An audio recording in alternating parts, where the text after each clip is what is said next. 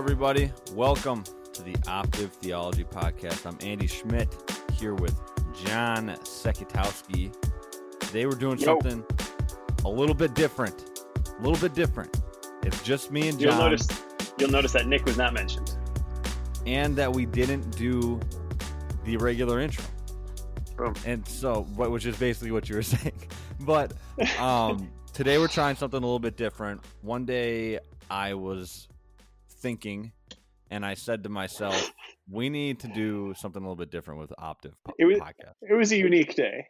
It was a unique day. I was thinking this day. Usually I don't do that.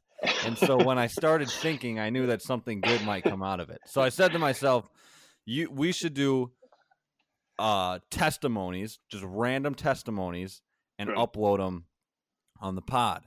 And I said, that's a great idea, Andy. I can't believe you thought of that. So what happened was I told John that we're going to do the first three podcasts is going to be John, Nick, and then mine. And then after that, it's just going to be like the first three testimony podcasts are going to be those. And then after that, I'm just going to reach out to random people. And so some people you've heard on the podcast already, some people you've never heard, probably my parents, probably, I don't know, whoever, probably Tom. I'm going to try to get Tom. We'll see what happens. We'll see where this goes. And so we're gonna start with John. And I think that this is a good thing because one thing that I've heard from a decent amount of Christians is that they don't ever get to hear like encouraging stories or good things that God's doing. Like my mom used to tell me that at their old church, like a long time ago, every Sunday, somebody or a couple people would come up and share what God is doing, like in their lives, and everybody would be very encouraged by that. Or sometimes the pastor would even get up there on Sunday and be like, you know what, like we're not going to do the sermon. I'm going to just have people come up here and share what God's doing in their life. And my mom was like, that was really encouraging. And so I think people hearing testimonies and what God is doing in people's life can be super helpful and super encouraging. So I was like, let's just do it. Let's see what happens. And so today, the first ever testimony podcast is John Sekitowski. As you know him as the millennial in our podcast, the generation of millennial, the worst generation. Though ever. I recently heard about like a new classification of there's like a 5-year period in the kind of transition from millennial to Gen Z that is like sort of being classified as a different thing, as like their own sort of little thing because they were in the midst of this technology revolution while they're in high school. And I fall in that range. So am I millennial or not? Then that means that, I would probably fall in that range too. So then we wouldn't be three different generations. No, you would not fall in that range. You fall in really? 99? Yeah. I was 97 or later is for sure Gen Z. The question was, so there's like I think it was like 5 years or 8 years before that. If you were born in that range, it was like 92 to 97 or like 90 to 97 or something like that. That it was, okay, good. That's good. That is like a potential middle ground. So we can keep saying three perspectives from three different generations. As long as I'm not a millennial, I am fine. That is, I couldn't live with myself as a millennial. Yeah, I think they were calling them like Z-lennials online or something like that, which is, anyways. Zillennials. I am a zillennial. Okay, yeah. So John's going to just share his testimony. I'm going to interrupt once in a while if I have a question. If I don't, I'm not going to interrupt. But basically, John's just going to talk about how he came to know who Jesus is and follow him. So John, take it away, baby. Yeah, so I think, the stereotypical way to start a testimony is to say, oh, I grew up in this kind of family. So I grew up in a family that wasn't particularly Christian. It was sort of marginally Catholic. Like we would go to Catholic church when I was in kindergarten. We maybe went to Catholic church pretty close to weekly. By the time it was in middle school, that was like once a month or a little less than that. By the time I was in high school, it was just like Christmas and Easter, and that was about it. So it wasn't really a big part of our lives, or it didn't feel like a big part of our lives. I did get confirmed into the Catholic Church when I was in 5th grade, because like the only reason I did it was because I was saying that I didn't want to my parents, but they were like, "Well, do it for grandma because grandma is Catholic and grandma would like it if you got confirmed." So I was like, "Okay, I'll do it for grandma." But Why didn't you want to do it? at that point, I didn't want to do it because I was like, I just don't think God is real. Like, I think, Oh, like when I would look around in my church, I saw a bunch of people who looked like they didn't want to be there or who didn't actually believe what was happening was real. So that was sort of my experience. I mean, we never talked about it at home. Like, yeah, it didn't, like, nothing seemed real, and it seemed like everybody around me didn't treat it like it was real either. So it wasn't like I hated God or like thought he was like a bad person or something. I just kind of was like, I don't think this is real. That is what it is. So I just didn't think about it very much yeah. at all. In kind of through middle and high school, well, and Where did you elementary grow until high up? school. I grew up in Waukesha, Wisconsin. So Waukesha. this podcast is based in Madison, Wisconsin. Waukesha, Wisconsin is about an hour to the east. Very like suburban type area.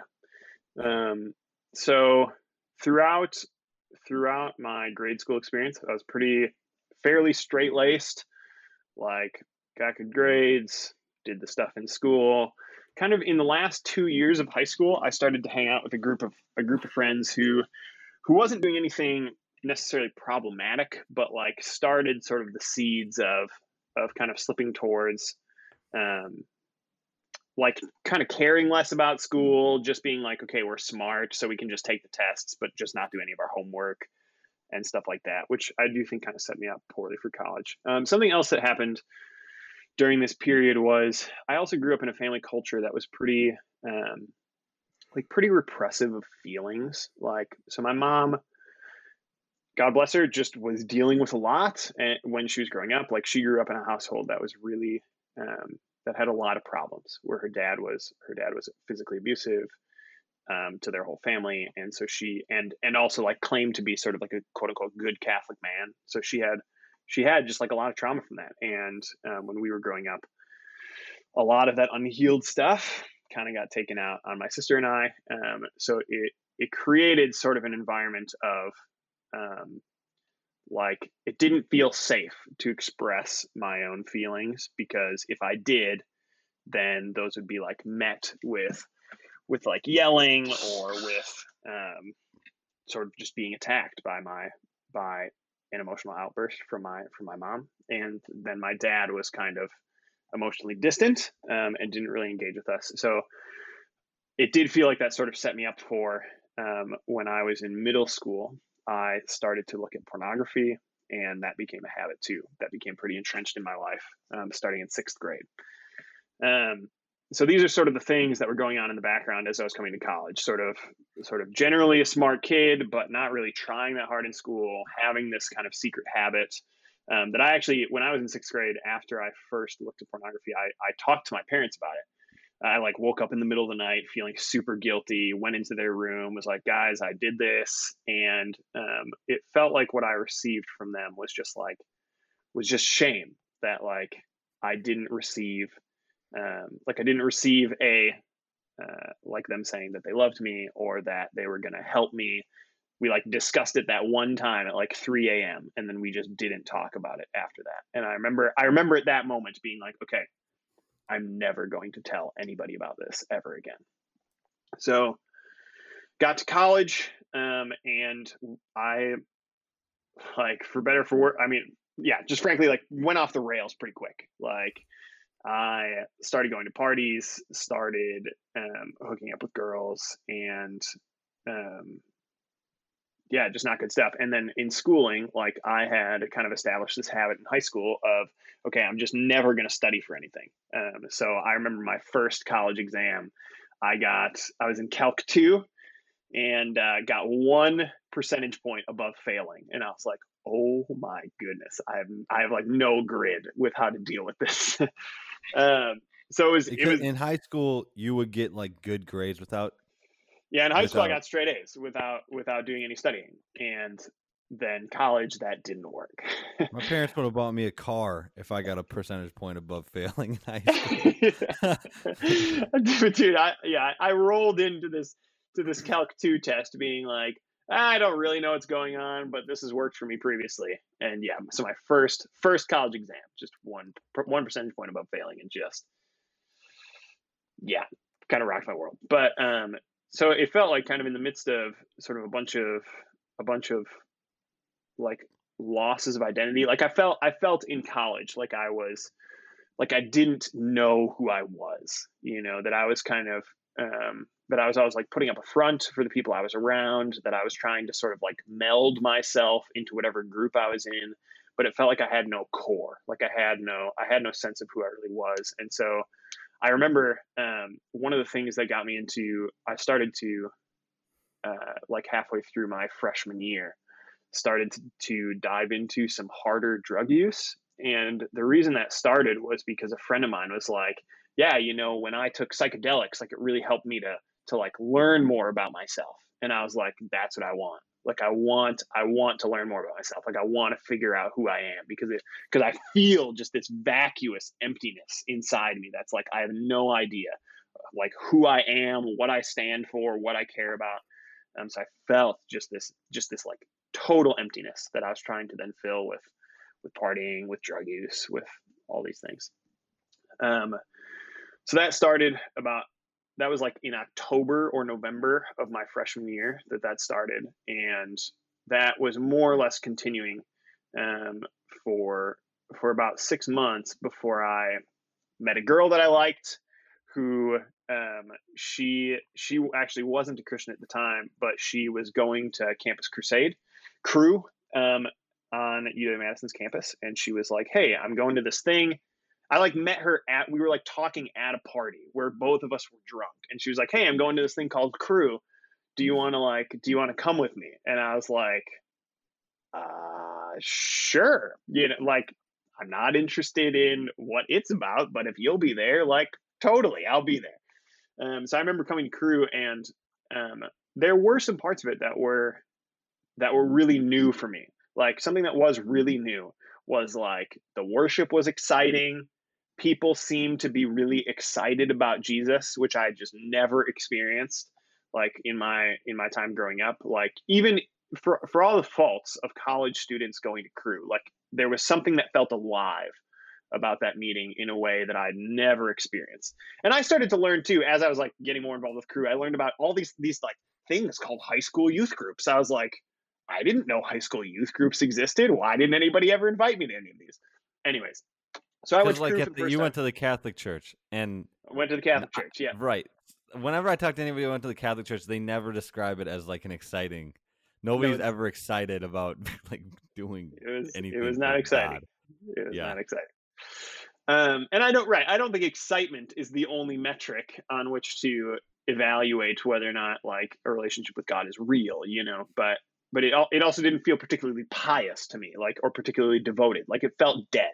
Like it felt like everybody was there, just not engaging with anything, is what it felt like to me. Whether or not that was true. So went to Cru for the first time. Basically I was just chasing this girl. And like we started dating briefly. It was very short. But during that time I kind of was avoiding more of like kind of the drug use stuff, and was like with her, I'd go to church or like go to Cru and stuff like that. But after that ended in the summer, I kind of went back into drug use more than I had previously. So by the time my sophomore year in college came around, like I was in a pretty dark place. Like like the thing I was most looking forward to was what new chemical was I going to put in my body by the time the weekend rolled around. I remember like going to classes while like high on all sorts of different things. And it just was not, it was not good. It was not good. And about a month in to my sophomore year, the same girl reached back out to me and was like, "Hey, I'm going to Cru again. Do you want to come with?" And I was like, "Sure, why not?" because I was still, she had broken up with me. I was still into her. Like, I was like, sure, I'm totally interested in going if you're going. Started going to Cru again. And what started to happen is she had actually become a Christian in August before our sophomore year. And so she was starting to like actually be really in, like she was starting to want to be there for the right reasons, to like engage with Jesus, to live a life for him, which was not my motivation. But really because of that, I got like more and more wrapped up in stuff that was going on in Cru. Like I joined a Bible study, I started being discipled, like I was doing service stuff all the time on like with State Street homeless people. Like I got super involved with a lot of stuff. And it was all because I was just like trying to be impressive to this girl. So stupid. Do not recommend. Do not recommend. That's the dating paradigm. That's what That's the dating paradigm. Evangel date. Yeah. Flirt to convert, whatever you want to say. So it was just like I was living this increasingly split life. Like I was living this life that was increasingly like I was going harder and harder and harder into like the party lifestyle, and I was going harder and harder and harder into like doing Christian stuff while knowing that I was not a Christian, that I didn't believe any of the stuff that they were saying. Like I was very aware that that was the case. So this all sort of came to a head February of my sophomore year. So about a semester and a half in of doing this, where I just got totally overwhelmed. I was like, I can't do this. Like I need to choose. Either I need to say no to Christianity. I need to say no to all this stuff, or I need to say yes. And I need to give up the other life that I've been living. Because I remember this all came to a head when I was a youth leader at a retreat for high school students. So I was like the funniest story. I was like the cool college student who was supposed to be leading all these high school students in their devotion to Jesus while totally not believing any of the stuff. And one of the youth pastors came up to me and was like, "Hey, you've really changed a lot in the past year. Can you share your testimony in front of these high school students?" And there was probably 700 high school students at this thing. This is so funny, dude. Freaked out. I was like, I can't do this. Like I can't get up in front of 700 high school students and just make something up. Like that is the moment where it goes too far. And so I was like, after this youth pastor asked me, I was like freaking out, and she was like, "Whoa, this is not what I expected." And so after that weekend, did you just like tell her straight up? You were just like, I'm doing like drugs and stuff, and like I didn't know. I didn't tell her that, but I told her like I was like, I can't do this. I don't know if I believe any of this stuff. Like I've been lying about a lot of stuff. Like I kept it vague. Like I didn't get into any of the specifics, but I freaked out. Yeah. And so after that weekend, I was like, okay, I need to sort this out, because I just can't keep doing this. I'm in too deep in both of these things. So I initially decided, I was like, okay, I cannot believe in Jesus. Like I can't, because if I do that, I'm gonna have to tell everybody about what I've been doing. I'm gonna have to that was the biggest thing. I'm gonna have to tell everybody about what I'm doing. I'm gonna have to tell my parents. I'm gonna have to tell my friends. I'm gonna have to tell this girl. Like if I do that, I will lose all my friends. Like there is no way this will happen. There's no way this will work. So I initially was like, okay, I cannot become a Christian. And that lasted for like a week and a half, where during that week and a half, like I felt like a new kind of emptiness of just like, I had over the course of that year and a half where I was like doing Christian stuff, I had learned a lot about Jesus, and I had learned a lot about the gospel, and I had learned a lot about what it meant to follow Jesus and what it was like and who he was and what the character of God was. And I couldn't say no to that. And so after about a week and a half, so on February 12th, I was like, okay, if I can know God, if I can actually know God, and God actually knows me, then it's gonna all be okay. Like I might lose all my friends. I might lose this girl. My parents might be super pissed, but it's gonna be okay. So I remember I texted this dude in the middle of the night. So like this is February 13th a.m. So like 2 a.m. February 13th. I texted this guy who I'd been a youth leader at his church. This is Asbury United Methodist Church, which is where High Point used to, the same building that they used to be in. I was like helping out in this youth pastor's like youth group as a as a college student, like helping lead high school students. And I texted him at 2 a.m. and was like, "Hey man, no big deal, but just like if you got some time to talk, like I'd love to talk sometime soon." He texted me back immediately. He was like, "I can talk now." And I was like, "Oh my gosh." So from like 2 a.m. to 3 a.m., I just spilled my guts to this guy. I just told him everything that had been going on, everything that I've been lying about. And he like received me with such grace and with such kindness. And this was like the first time that anybody knew like the story. You know, this is the first time that anybody knew some of like the darkness that had been going on in my life.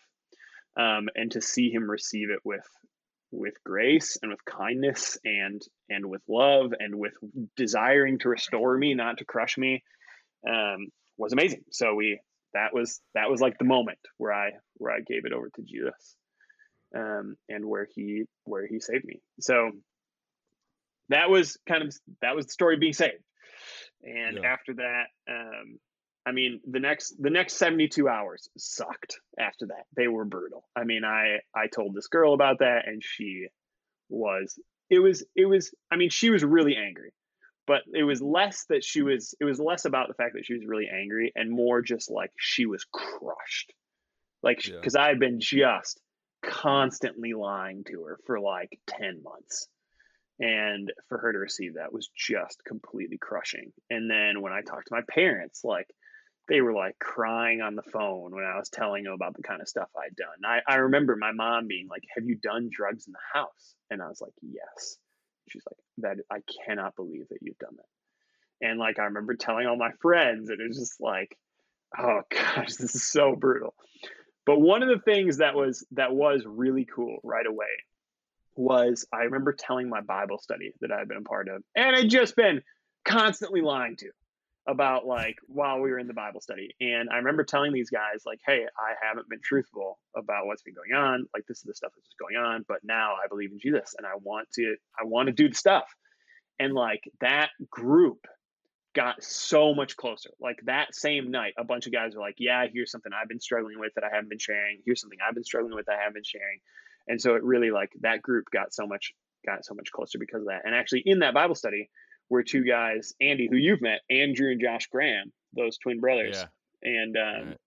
Really quickly after that, the three of us became really good friends. And it felt like those guys were like the first real friends I ever had, where like they knew everything that was going on in my life. And we were connecting over like actually caring about one another, not just about like, okay, we do fun stuff together. Like we play video games together or we play sports together, you know?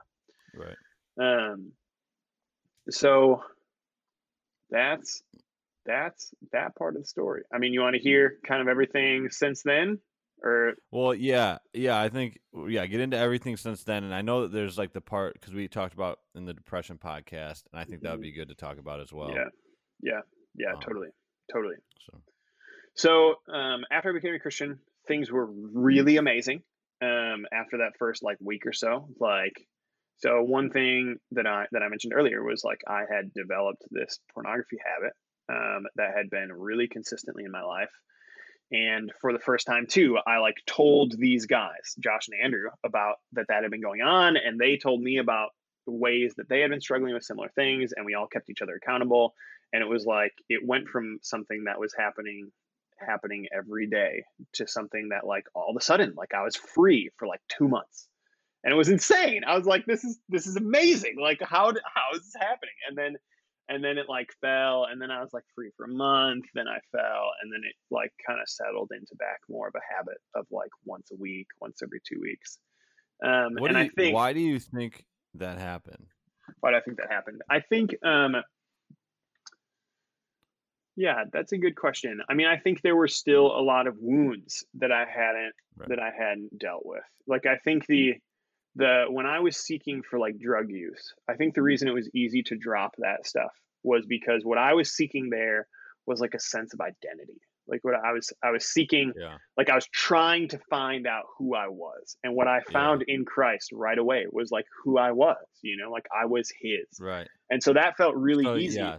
That felt Uh-huh. really easy to like give up right away. But Yeah. the thing that I hadn't yet dealt with was like this sense of I think that the sense that I grew up with, and the sense that sort of was pervasive in me, was this feeling of like I'm not good enough, like I'm not capable enough, Yeah. I can't do this stuff. So in some ways, like I've recently, I know Nick Gibson has mentioned this book a couple times, Luke Zika has mentioned this book a couple times, and Forgiven and Free. um I've recently been reading a book called Unwanted by a On guy named Unwanted, dude. Unwanted, He dude. just gave me that book, Luke did. Yeah, it's I so good. left it in Evan's car. I've recently been reading it by Jay. It's by Jay Stringer, and one of the most powerful things I think that he talks about in that book is he was like, I think, and I've felt this dynamic, but I've never heard it like said in a book. Is he's like, I think what so many people are addicted to when they're like caught in a pornography habit is what they're actually addicted to is that feeling of self contempt. Like there's a way in which like it feels safer to be trapped in self contempt and to be trapped in Mm. shame than to actually have it be like required of you that you live a better life.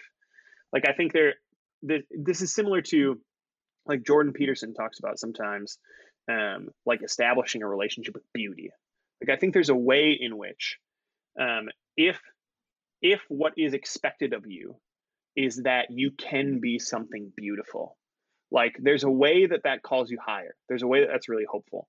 There's also a way that that cuts you down, because if you Right. look at your life right now and you're like, I'm not living beautifully. And so what the easier thing to do is to then look for an excuse to be able Yeah. to justify the feelings you already have. So looking at pornography, oftentimes for guys is not so much, although certainly sometimes like, or certainly obviously like lust is involved.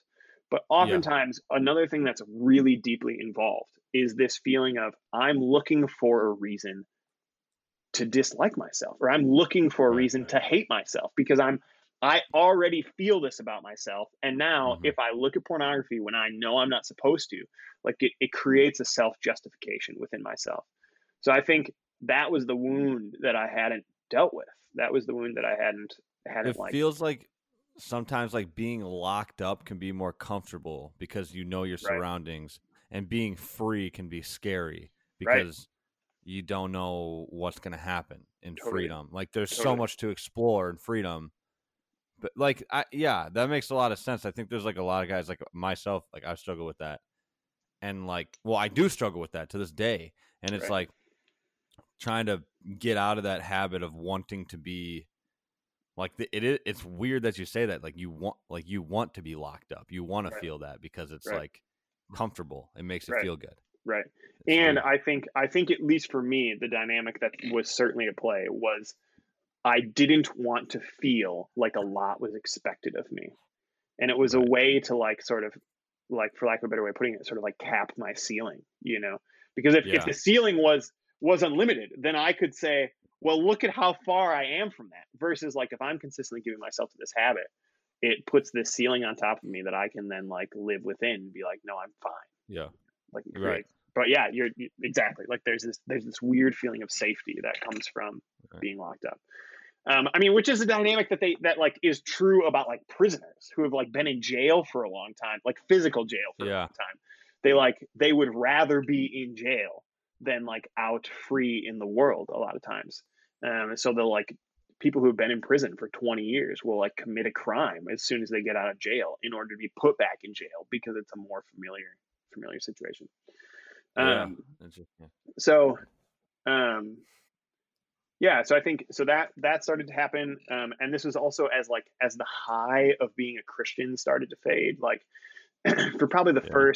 the first maybe 3 months, like I felt like I was on a constant high of just like this is amazing. I know God. Being a Christian is amazing. I love this. Like I really quickly that summer I went on a summer mission with Crew to Miami, which was a pretty good experience for me. Like I had a lot of solid friendships that came from that. Both of the Graham brothers went on that, Josh and Andrew. So like we got a ton closer over the course of that summer. But it did feel like I headed into that project like right at the end of like my 3 months of like euphoria about being a Christian. So there were some parts of it that were a lot harder, and just some ways that I hadn't yet been healed. So was that a 10-week one? So like a long yeah, that one? was I think it was 10 or 11 weeks, something like that. Okay, somewhere in the 10 to 12 range. I don't remember. But anyways, that summer we came back. Junior year was kind of doing the stuff. Junior year, generally speaking, was an okay year. I still was still periodically struggling with pornography stuff, but like it was okay-ish. I mean, it was like once every 2 weeks, once a month, and so, which is not good. Like it's not good, but also like right. and like it was felt better than what it was. It was easy to justify to myself, okay, this is way better than every day, right. And but I think I felt like this consistent sort of like wearing on my soul of like, okay, I'm like, it's like feeling like I was sort of still existing in this like shallow Christianity of like enjoying God, seeking out new experiences, not really knowing what to do with those experiences. Then that summer, the summer after junior year, I went on a mission trip to China for 6 weeks with Cru. And that was like, I mean, I consistently reflect on that as like maybe the best 6 weeks of my spiritual life ever. Like, so at least so far. And I was thinking about that because High Point right now is going through a sermon series called the next right thing. Next good thing. Next right thing is that Next right thing is that song from Frozen 2. Apparently, though I haven't seen it, but apparently it's. I'm not watching Frozen 2. Bro. Neither am I. But apparently, the first one was good. Apparently, when Nick announced that the series is called The Next Good Thing, the song "The Next Right Thing" came into a bunch of people's minds. So, anyways, but so we're in the series called The Next Good Thing, and Nick was this past Sunday. Nick was talking about kind of the attention of devotion of our hearts, and that was the thing that was so true. Was like I was consistently over the course of that 6 weeks, I was consistently attending to God directly. Like every morning, I would wake up and I would pray, not just like read my Bible, sort of without interacting with God Himself. Like I would read my Bible and I would pray and I would interact with God Himself. And then all day long, I was talking to God. Like I would, like I remember, like walking around and being like, okay, I'm gonna keep myself pure in the ways that I'm thinking, but I'm gonna like not just do that out of discipline. Like I'm gonna do that talking to God, and I'm going to like share the gospel with students, and I'm not just gonna do that out of like the discipline of this is just what I'm doing right now. It's like I'm going to be attending to God during those conversations, and it was like a constant devotional like attention to God Himself throughout the day, and it was amazing. It was amazing. Like that summer was the longest time that I'd ever experienced freedom from sexual addiction, like because it was kind of those 6 weeks, and then it was an additional 6 weeks after that, and just all these. It was just all these amazing things. Like I felt so good. I enjoyed spending time with God. It was really, really, really good. But that following year, so this would be my senior year. What exactly happened that year? Let me think. I'm trying to think of who I lived at this point. Anyways, I think it was similar to junior year. Like it was like I sort of, but maybe darker, a little darker. Like actually, I'm remembering some of the things that happened that year. So that year, I was at this point dating that girl who I'd gone to Cru with initially.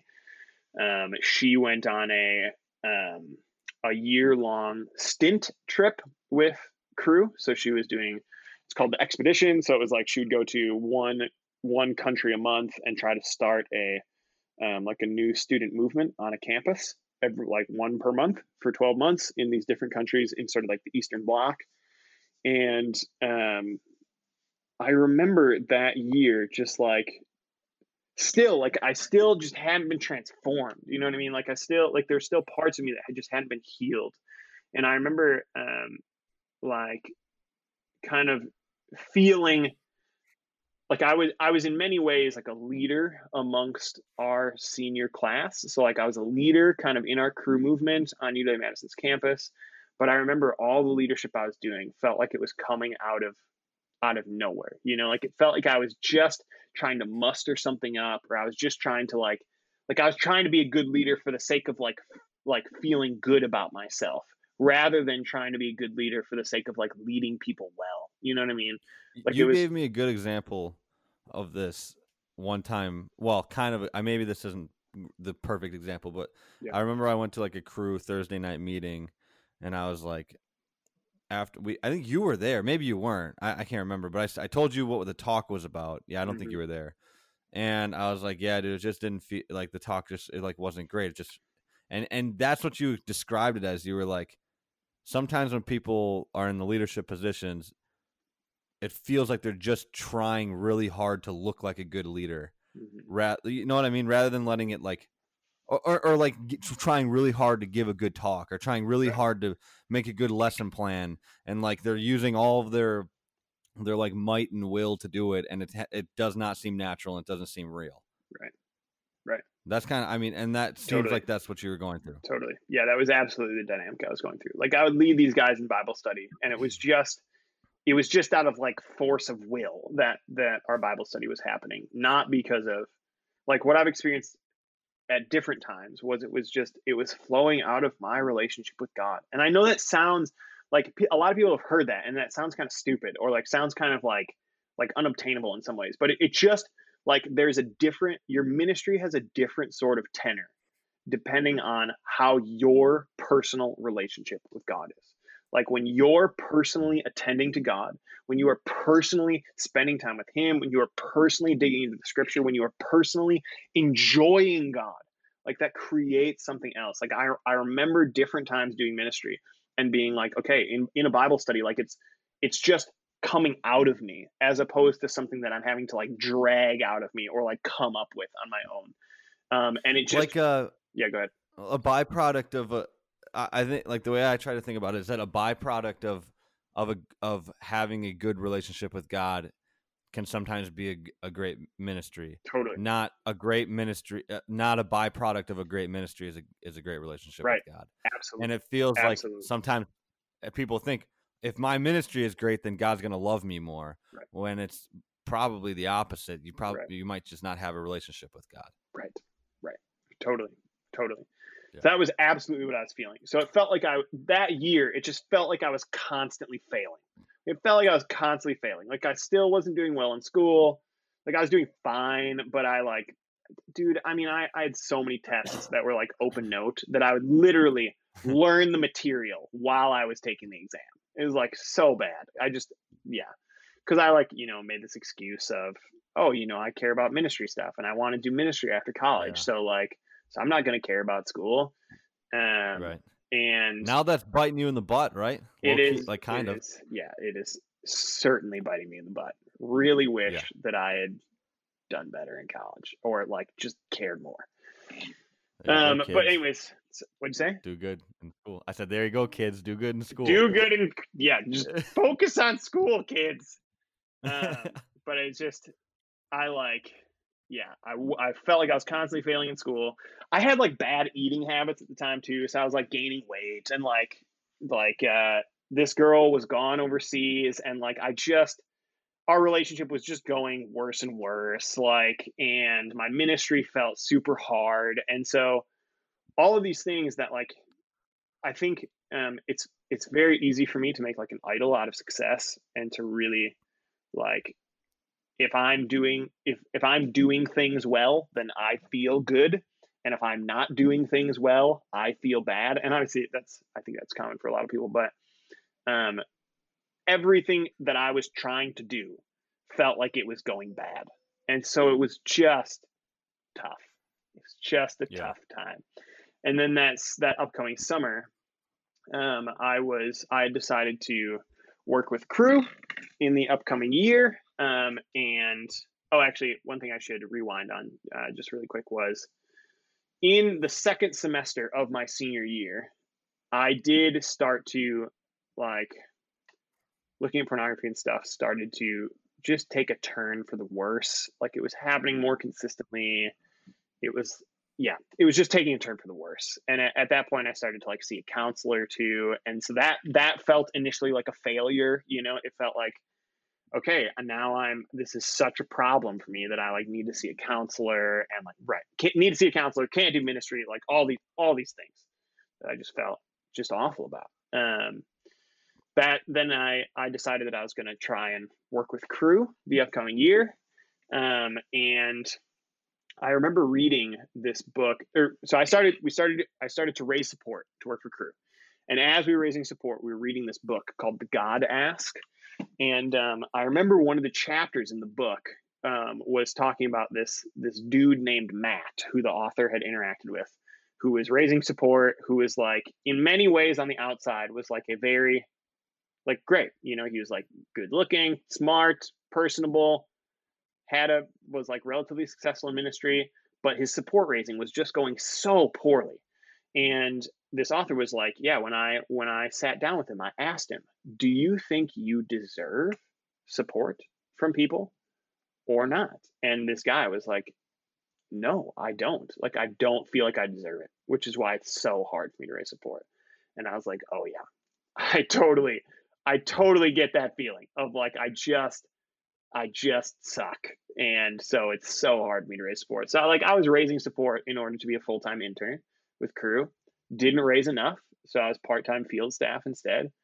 And the first semester, I was doing part-time field staff with Cru. I was finishing up the final semester of engineering, which turns out engineering capstone courses are pretty hard. And I was living in a household where, like, our landlord owned the house that me and a couple guys were living in, and he lived there as well. And he was, like, really kind of, like, hostily picky. Like, I remember he set the tone early on when we were living there for maybe 2 weeks, and one of my roommates had made some sandwiches in the morning, and on the counter he had left some crumbs from making those sandwiches. And it's like one of those sandstone countertops, where it's like it's like all pebbled and stuff, so you can't really see when there's dirt on it. But our landlord had left a sticky note next to the crumbs with an arrow pointing at the crumbs. And what he wrote was, on the sticky note, was crumbs, period. Pick it up, period. And so I was just like, whoa, this is intense. Did that make you mad, man? That would have pissed me off. It did make me mad. Yeah, it did, man. It made me mad, but it more was just like, whoa, I did not expect that this is what we would be in for. So anyways, pick it up. So it's just, and it was, again, like, another semester of feeling like I was constantly failing. Like, and this was, like, what was included in this too was, like, my friends were all leaving college to go to different places. So, like, all of my close friends were gone. My ministry with Cru felt like it wasn't going well. Like, my schooling didn't feel like it was going well because I wasn't giving it enough time. Like, all of these things just felt like they weren't going well. And so it was, like, kind of, like, chipping away at my relationship with God because I just, like, wasn't giving myself to him. Anyways, this continued through that fall semester, which was so this was fall of 2015, continued into the spring semester. So at this point, dude, that's so weird. It's like that long ago. I know. Like, I mean, not that long, but, like, I was starting high school when this was happening. Dude, it's weird. Yeah, it's weird. That's weird. Different generations, baby. That's proof right there. Right. Take that. If you needed it. If you needed proof. So anyways, first semester, all those feelings. Second semester, a lot of those same feelings. Second semester, I wasn't doing school, but I was doing more. I was, like, working. Instead of doing school, I was working at Greenbush. So, that felt great as well. Greenbush Bakery. Greenbush Bakery. I was like, okay, sweet. Putting my mechanical engineering degree to use, flipping donuts and handing them out to people. And I remember that following summer. Well, so a couple things happened here. First, something that happened was on spring break of early 2016. We were going to there's a Cru thing called Big Break. So it's like during spring break for college students, they all go to a different beach somewhere for a week, and we share the gospel with students and with people who are coming to the beaches just to party during spring break. We share the gospel with them, try to invite them to know Jesus, stuff like that. While that happened, I had read this series of papers written between a guy named I'm totally blanking on his name right now. Well, it was John Luke was just Piper. talking to me about it. Yeah, it was John Piper versus oh gosh. He's a professor at Trinity. Hold on, let me look him up really quick. Let me look him up really quick. Look him up even though you don't know his name. Dude, but I know a book that he wrote. He wrote a book called Forsaken, which I thought was so good. Gosh. Yeah. Here we go. This is the book, Forsaken. The book is called Forsaken, the Trinity, the Cross, and Why It Matters. And it's written by, if this will load, written by Thomas McCall. So it's this series of papers written between Thomas McCall and John Piper. And basically Thomas McCall was trying to argue with Piper about why sort of quote unquote like neo-Calvinism, like this new surge of Calvinism that John Piper has sort of been spearheading, is a problem. And he kind of goes through the argument for why sort of like hard determinist Calvinism. So like God is responsible directly for all actions is not good or is not tenable. And I was very persuaded by Thomas McCall.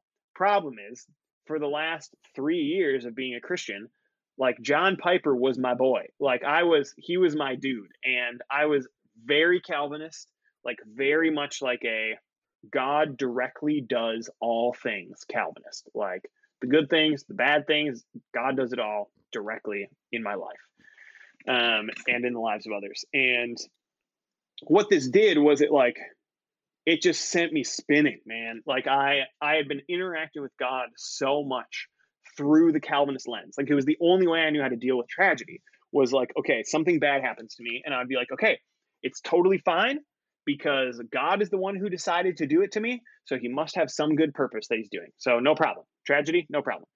And it was also the way that I like read the Bible was like when I would read the Bible, I was oftentimes like filling out my sort of Calvinist theology. And that was the thing that I was more concerned about, at least at this point, instead of attending to God directly. And so it like felt like it took those things away. So it felt like I had just no relationship with God. Like I had no more, I didn't know how to interact with him. I didn't know how to deal with tragedy. Like me and this girl had like just gone through a hard breakup, and I didn't know how to deal with it. Because I didn't have this netting anymore to like catch me. So I was like, okay, yeah, I have no idea what to do. And I started to spin in like a really bad way. And over the course of the summer, I was trying to raise support for another round of Cru. And I would have these times where I would give myself to looking at pornography like an hour before I'd be meeting with somebody to like tell them about why they should support me for Cru. And I just hated myself for it. Just hated myself. Just thought I was completely despicable. And so it was, support raising was going so poorly. And it got to the point where I was in such a dark place that I like walked into a drugstore, picked up purchased some stuff that I knew I could use recreationally as like a stimulant and took it. And when that happened, I was like, okay, I need to call Cru and I need to let them know that I'm not going to be working with them this upcoming year. And so that was the darkest time. I mean, that was the darkest time probably of my life, was that week afterwards where I was like, I have officially failed at everything. Like I've like flunked out of ministry. I have a terrible GPA. All my friends are gone. I'm like alone. I don't know how to interact with God. I lost this girl who I really liked. Everything sucks. There is no hope. And I remember, I mean, the thing that started to spin me out of this, although, I mean, it was a long process, but the thing that started it was And then this week after this happened, I was like at a guy's house sitting. So I was like alone in this big house for a week, doing nothing but thinking about how much I sucked and like how much I hated myself. And I remember texting a friend of mine who lived in Oshkosh at the time, not texting anybody who I knew in Madison because I didn't actually want anybody to do anything about this. But I texted this friend of mine. And I was like, hey, man, I'm not doing that hot. Please pray for me.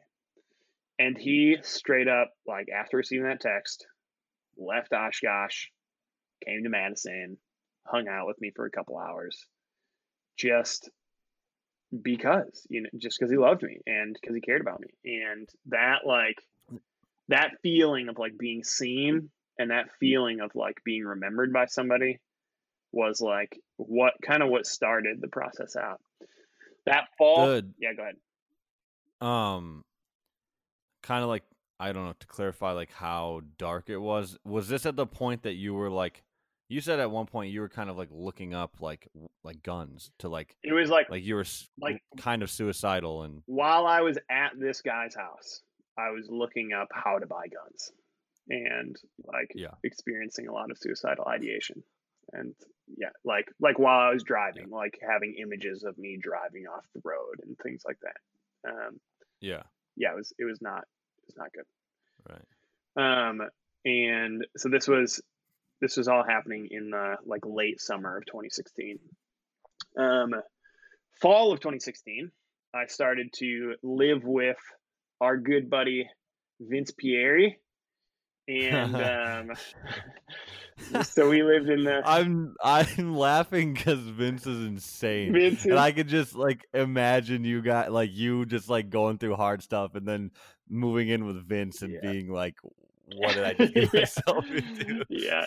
And pray. I mean, this is totally a God thing. Like I'm so grateful. I was just at a random crew meeting, and I was literally less than a week away from signing a lease with some other guys. And Vince came up to me with Brandon Brooks, if anybody knows him. They came up to me and were like, hey, man, do you want to live with us? Like, we're looking for a third guy, and we think we want it to be you. And I was like, yes, I do. Because, like, with the previous guys I've been living with, like, God bless them, like, they were both Christians, but they were also going through really hard stuff. And just, like, it just didn't feel like a Christian household, And it felt like there was some hope that if I lived with these guys, that like we might actually like be Christians together. You know what I mean? So I started living with Vince and started living with Brandon, and was like, just like felt like I had real friends again, and like was able to like really confess to them kind of the depths of the things I was feeling and the things I was doing. Right. But it was still, I mean, throughout the fall of that year was pretty dark. Like I remember there, like consistently, I was just working at Greenbush at this point. And I was, oftentimes my shifts would be from like 6 or 7 p.m. until 3 a.m. was like my normal shift time. So I remember oftentimes like I would get home and I would just sit until like sunrise, just literally just sitting in a chair thinking about how much I hated myself, like for like 4 or 5 hours, or like watching really dark movies and then like feeling all the dark feelings and like just you were like soaking it in. I was soaking just it. Like I just wanted the darkness. I wanted the darkness. Right. But really, I mean, it was through kind of like the consistent, intrusive effort of Vince Pieri, God using him in my life to continue to remind me that I was loved by Vince and by God, and that they wanted to see me flourish and wanted to see me redeemed and wanted to see me reformed. That was the interesting thing about Vince is that when he says that like he loves you, like you just know that it's not just Vince, that it is God too. Right. And that's like weird. Right. I like that's like with other people you like you don't get that. And then when Vince says it, you're just like, oh, like Jesus loves me and Vince loves me. Like they're working together on this. Totally. And you're like, Totally. it's like, well, I don't know how he does it, but he does it. Yeah. Yeah. And I remember, I started the new year. So 2017, I like every night, what I would do is we had like a little like gas fireplace in our, in our house. So I would like turn on the fireplace, sit like with my back on a beanbag, put on the music I'd put on was like Bethel's Without Words album. And then I was reading this book called The Healing Path by a guy named Dan Allender, and just interacting with God while doing it. And in many ways that plus Vince plus the Lord, like brought me out of the darkness. So yeah. How long did it take? I mean, like the effort of getting out. Yeah, like how long did that take? So some people go through those dark times and they're just like, this is never going to end. I mean, I was super dark for probably 6 months. I was pretty dark, including those 6 months, for probably about 10 months. Okay. So that was about what that stretch of time was for me. But right, I mean, in the 6 months, man, I felt like it was never going to change. I thought it was never going to change. But I get it. For some people, 6 months isn't that long. So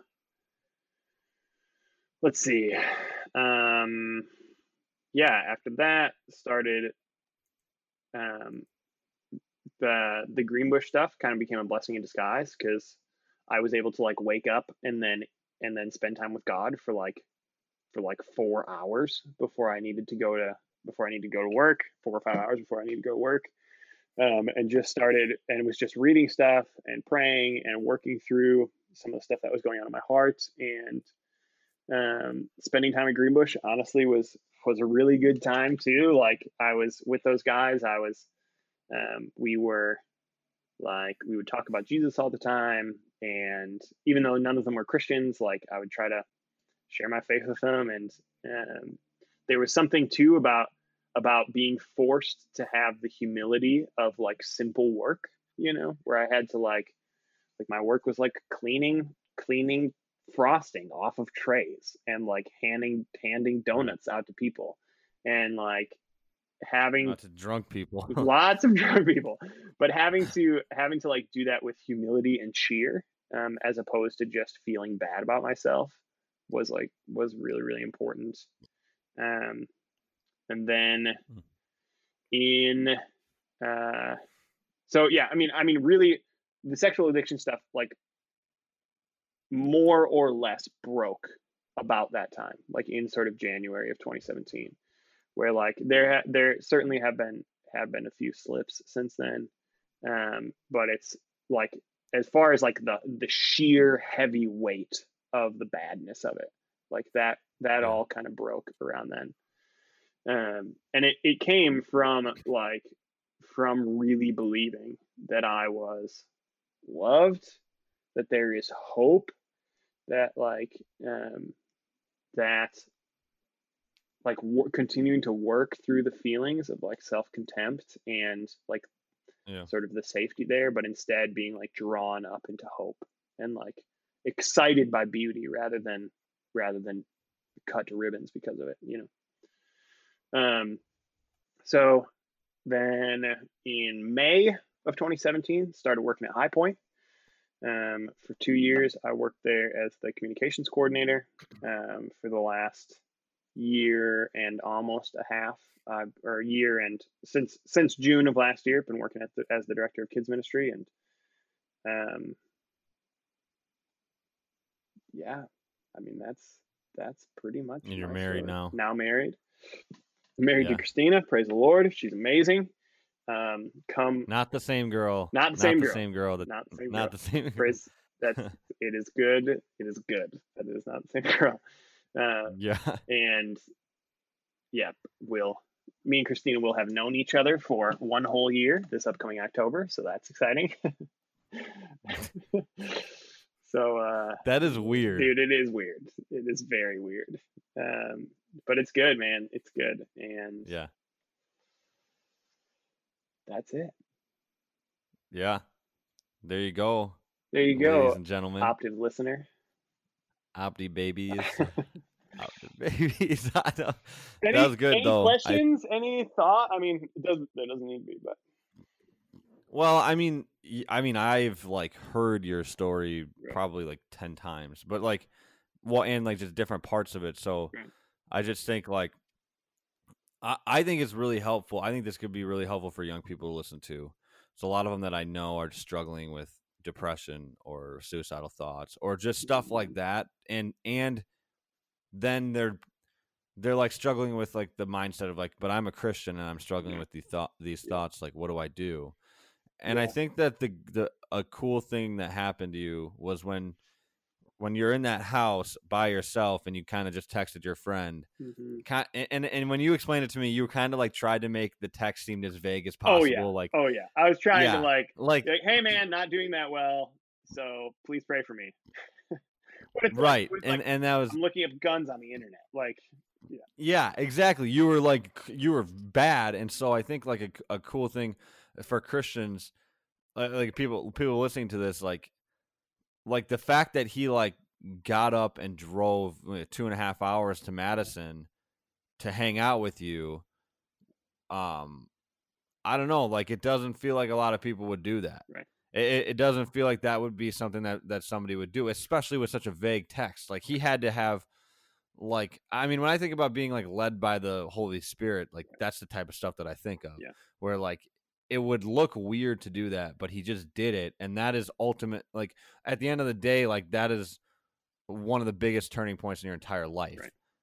And that's all it took. Right. And so I think like, I mean, I want to be clear too. Like, we didn't do anything particularly spiritual either. Like, we hung out, played board games. Like, he asked me how I was doing. I told him a little bit of how I was doing. He prayed for me, and that was it, man. Like, it wasn't anything crazy, but it turned the tide, you know. Yeah, just the fact that somebody was there, rather than somebody, and somebody being there and not trying to solve all your problems, probably, who just wanted to hang out with John, not try to fix John. Right. And so I just thought that I think that's really cool, and I think as believers, like, we should be doing that stuff more often. And that's what I think of Vince. Yeah, Vince is so freaking pushy. Yeah. He will just. If he has any inclination in his mind that something's going wrong, or whatever, like, he will push you on it. Or, like, he will come and he will figure it out. And like, I think that's what Jesus is like, and I think that's what God is like, where it's like they're not gonna wait on you to try to be comfortable, or, you know what I mean, to be comfortable or something like that. They're gonna make a move first. So I think that's like, I mean, I always like hearing that story, that guy who drove from Drew McClain, the guy, my best man. Yeah, your best man at your wedding. Yeah, that's like crazy to me. He just was like, "Yep, I'm coming. Yeah, we're gonna play games." So I think that's really cool. I don't have any questions like off the top of my head. I mean, I think you covered all of it. I think maybe something, just really the things that have been the most fruitful in my life, in my relationship with God, really is like the simple devotional actions, like simple Bible reading and praying on a consistent basis, where I'm attending to God directly. Like, I think like this felt like this was re-clarified this past Sunday in the sermon that Nick gave. But like, it's so easy to do Christian stuff without attending to God.